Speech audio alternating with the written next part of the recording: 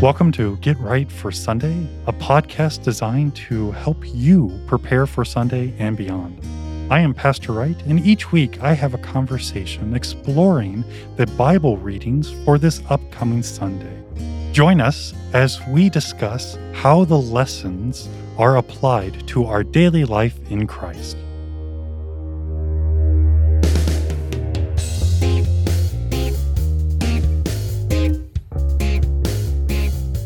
Welcome to Get Right for Sunday. I am Pastor Wright, and today we get to look at the readings for the second Sunday in Lent. The gospel reading is from St. John chapter 3, and it's an interesting event. We have the Pharisee Nicodemus coming to Jesus and asking about baptism.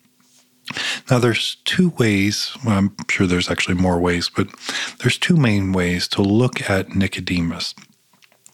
The first way is Nicodemus is scared, and he's not sure how to deal with Jesus. So in the veil of night, he sneaks over to where Jesus is staying, and he asks him about baptism. We hear in the opening verses, "Rabbi, we know that you are a teacher come from God, for no one can do these things that you do unless God is with him." And Jesus answered him, "Truly, truly, I say to you, unless one is born again, he cannot see the kingdom of God." And in this opening volley of questions, we see that Nicodemus recognizes that Jesus is not just another guy. He's not just an upstart. He's not just a good rabbi, a good teacher, but that he comes from God. And this is huge for Nicodemus, and this is huge for Israel. It's huge for us, because when we recognize that Jesus is not just a good moral teacher or a good rabbi, but that he is the Son of God, that he has come to be God with us, God among us, our Emmanuel, we see so much more happening. But notice Jesus doesn't dwell on this. He just got done being tempted, according to our text. And we hear Satan, "If you are the Son of God, you can turn these stones into bread. If you worship me, then I'll give you the kingdoms of the world. If you are the Son of God, throw yourself down from this pentacle of the temple, and angels will take care of you." That statement, "if you are the Son of God." Again, as we heard last week, the idea that Satan is frankly saying, prove it. Prove that you are the Son of God. And Jesus does, but he doesn't do it in the ways that Satan is offering or tempting him, self-serving and misuse of the divine power nature of who and what he is. We see that Jesus has been preaching, he has been teaching, he's been doing miracles, but it has all been in service. He came to serve, not to be served. And people like the Pharisee Nicodemus have seen this. And they have been going home and talking and wondering, who is this Jesus? How is he doing these amazing things? And it would be reflective of the works that the prophets of the Old Testament had done. And so Jesus doesn't dwell on, yes, I'm glad you noticed that I'm the Son of God, that I have all this power, that I'm doing these amazing things. Hey, did you catch this miracle that I did over here? That was great. He doesn't do any of that. In fact, he goes to the heart of the issue. Nicodemus, you're a Pharisee, and your theology is based on works righteousness. Your theology is based on the law that you are doing or think that you're doing. Truly, I say to you, unless one is born again, he cannot see the kingdom of God. And this born again statement, this made alive, this hits a chord with Nicodemus, because you immediately hear him say, how can a man be born when he is old? Can he enter a second time into his mother's womb and be born? And of course, we know that Jesus is not talking about another physical birth. And he says that, I say to you, unless one is born of water and the Spirit, he cannot enter the kingdom of God. That which is born of the flesh is flesh, and that is which is born of the Spirit is spirit. Do not marvel that I say to you, you must be born again. The wind blows where it wishes, and you hear its sound, but you do not know where it came from or where it goes. So it is with everyone who is born of the Spirit. And once again, Jesus is setting up this great wonderment and joy and gift of what baptism does. Baptism makes alive. Baptism creates faith. Baptism brings and adopts people into the kingdom of God, into the who and what the church is. And this is what is being laid out for Nicodemus. And with this, he's having some issues with that because, again, we need to understand where Nicodemus is coming from. It's where our old sinful nature, our old Adam comes from. I want to earn it. I want to do it. I want to be the one who is the active agent of my salvation. And did you choose to be born? Did you choose your parents? Did you choose your life? And I mean that in the big sense. And the answer is no. And Jesus is laying that out too. He is simply saying, I chose you. I, with my power, with my might, with me being the sovereign God, I have chosen you. I have chosen you out of death. I have chosen to make you alive through water and the Spirit that I have sent. It is I who opens your eyes so that the revelation of who and what I am, the Savior, the Redeemer, God, can be seen and can be believed. And this is laid out to Nicodemus. It's also laid out to you. And this just blows my mind on so many levels because, again, my inner Pharisee starts coming out because I really like Nicodemus. He's asking all the good questions. And as I said at the beginning of the podcast, we can take Nicodemus one of two ways. Either he's scared and he's going in the cloak of night to figure out what's happening, or we think that possibly, and again, kind of going on this scared theme, that he's going in the really deep of night and he really wants to be a disciple. And he is so scared of being connected to Jesus that his other Pharisaical brothers will not just make fun of him, but cast him out, will ridicule him, will see that he's connected to this rebellious Jesus. And so the two ways that we can see Nicodemus is, hey, I got some questions, and I'm just going to go hang out, and I just so happen to do this at night, or I'm scared, I'm weak in this, and I run and hide in the cloak of night because I am looking for something new that the law is not providing. The old traditional ways of doing religion are not working out because I see what Jesus has revealed. And we need to think about these things. What is getting in the way of seeing who Jesus is? Have we attached emphasis on traditions, on ceremonies that are not right? Meaning that if I just do this, God will love me. If I just do this, I will have salvation. If I just do this. And notice it moves the focus from what God is giving and delivering in, fill in the blank, to I did this for God. And now we become an if-then. And I heard somebody once say that when we start doing the if-then, if I do this, then God does this, we're making God into a divine vending machine. We put our money in, push the right buttons, and we get what we want. this is not how it works, because again, we see that Jesus talking to Nicodemus, that the Spirit is like the wind. We hear it, but we don't know where it comes from, and we don't know where it goes, but it does what it does. And the great thing about that is that it's exactly what the Holy Ghost does for us.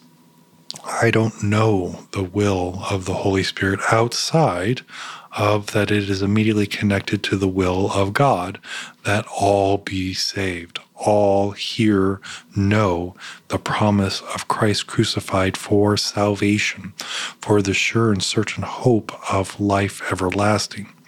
That is why the Holy Spirit's given. It's why we preach. It's why we teach. It's why we have church. It's why we have all the things that we do in church, so that people will know who Christ is, be strengthened in this knowledge, this saving faith, and then take it out into the world. Okay, so we're not done with Nicodemus. So he's had this big theological bomb dropped on him that he must be born of water and the Spirit, not just another physical birth. And you know he's just trying to wrap his head around this. And Nicodemus says to Jesus, "How can these things be?" And I like to think that Nicodemus is really trying. He wants to believe. He wants to be connected. He sees the bigness of what Jesus is. He doesn't understand it, but he wants to be a part of it, and not in a selfish, I got to get on this ground level ministry because this is going to be great. He sees that God is at work. And the problem so often, and this is not bad, the problem is that God is so big, so mighty, so powerful. When he works, it's not that we're missing it. It's that it's so big we can't grasp it. We can't participate in it because of all the great and amazing things that are taking place. And too often we just pull back. I can't do it. I don't get it. I'm not a part of it. However human thing you want to throw in there, we quickly do too often. But Jesus doesn't let Nicodemus off the hook on this. Are you the teacher of Israel, and yet you do not understand these things? Truly, truly, I say to you, we speak what we know, and hear and bear witness to what we have seen, but you do not receive our testimony. If I have told you earthly things, and you do not believe, how can you believe if I tell you heavenly things? No one has ascended into heaven except he who descended from heaven, the Son of Man. And as Moses lifted up the serpent in the wilderness, so must the Son of Man be lifted up, that whoever believes in him may have eternal life. And here again, Jesus is dropping all these huge theological bombs. He is opening himself up and showing Nicodemus, I have come to bring salvation, and I am going to do it in this horrific way of dying on the cross. I will be lifted up. And for Jesus to say that last part, and especially connecting it to the serpent on the pole from Moses and the fiery serpents, if anyone looks upon the bronze serpent, they will live. He's connecting himself to this. And throughout the Old Testament, we hear whoever is on a tree, on a cross, is damned, is condemned, is cursed. And this is what Jesus is saying, that he is going to this cross, this tree, and he is going to die. But his death is going to bring about life. And if you believe on him, you too will have this life, this eternal life. And this has to blow Nicodemus's mind, because how do you deal with that? What do you mean you're going to die and I'm going to be saved? How is your death going to rescue me? And we're going to see this issue of that Jesus is not just a man, but he, as we know, has the two natures, the divine nature and the human nature, the earthly nature. And in his flesh, He is going to be fully God and redeem the flesh. He is the one who is lifted up on the cross, on this tree, to make right what has been broken. And because of that, we get to have eternal life. And this turns Nicodemus's world upside down because it has taken the responsibility away from Nicodemus. He no longer has to look at the law and say, am I good enough? Have I done enough? Am I perfect enough? Am I clean enough? Am I enough for God? Because the answer is no. You are not enough for God. I am not enough for God. I continue to sin. I continue to rebel. I continue to remain in the state of being a rebellious enemy of God because I continue to sin. And I sin through my normal actions of just being a sinner, but then my actual sins, lying, deceiving, whatever else you want to throw in there, we're all guilty of these. But, and I love this but, Jesus comes and says, look upon me. And this isn't just the physical look. It isn't just, oop, I see Jesus. The seeing is seeing who Jesus is. The revealing of the work of the Holy Spirit, the baptized life changes you. We get new eyes. We get new ears. We get new heart because now we see, we hear, we believe in the Messiah. Not some just good guy who said some good things, but we have the good God who said the greatest things, the greatest gift. Your sins are forgiven.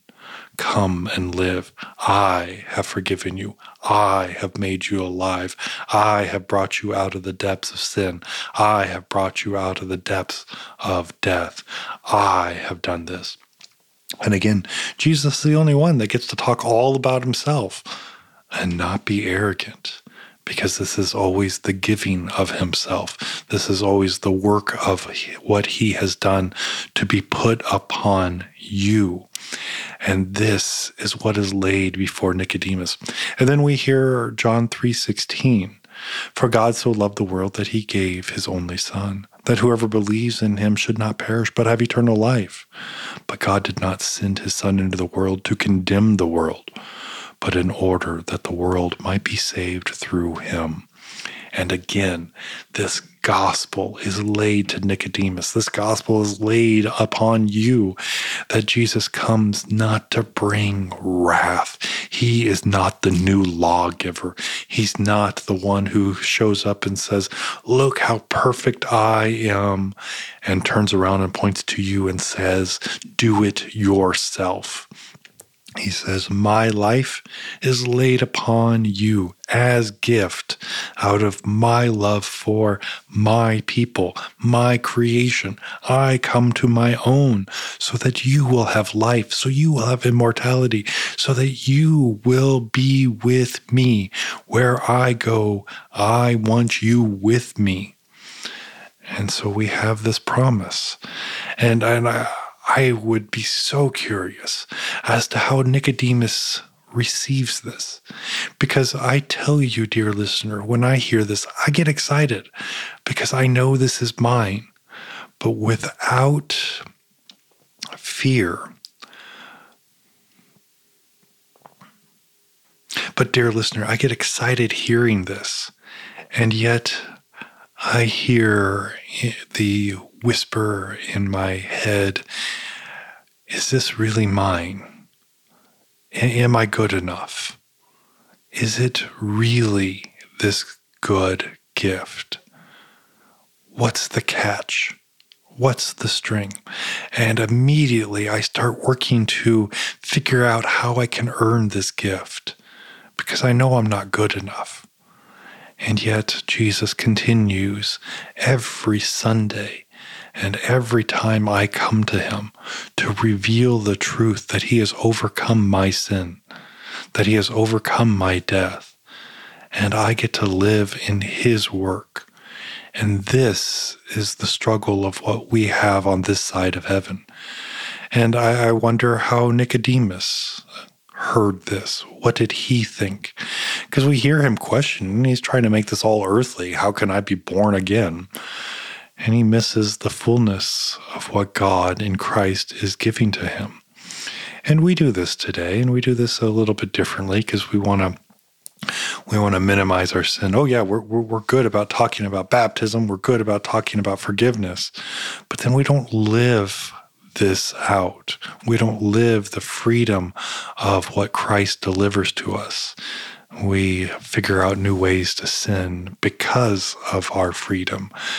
And this is not the place that God has put us. This is not what God has given to us. He has given to us the life of service, the life of love, the life of forgiveness. And it's not only receiving this forgiveness, but giving this forgiveness. It is the joy of building up, not tearing down. It's the joy of being connected, not being separate. And we will struggle with this on this side of the resurrection. And we get to struggle with God, we get to struggle with one another, but we do this in faith, and we do this in the knowledge that we have been brought into the family of God. We have been brought into the kingdom of God through His work. So, dear listener, as you continue in this Lenten tide, rejoice that your sins are forgiven and that God is with you as we travel this Lenten season all the way to the cross, to the resurrection, and ultimately to life everlasting.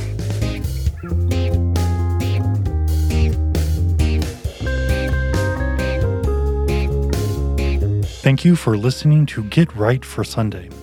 I know that your time is valuable, and of all the things that you could have watched or listened to, you have chosen to deepen your biblical understanding with Get Right for Sunday. Would you take a moment to give a 5-star rating of this podcast on Apple Podcast or your favorite podcast platform? This actually helps others to be able to find Get Right for Sunday. Again, thank you for your time, your prayers, and support.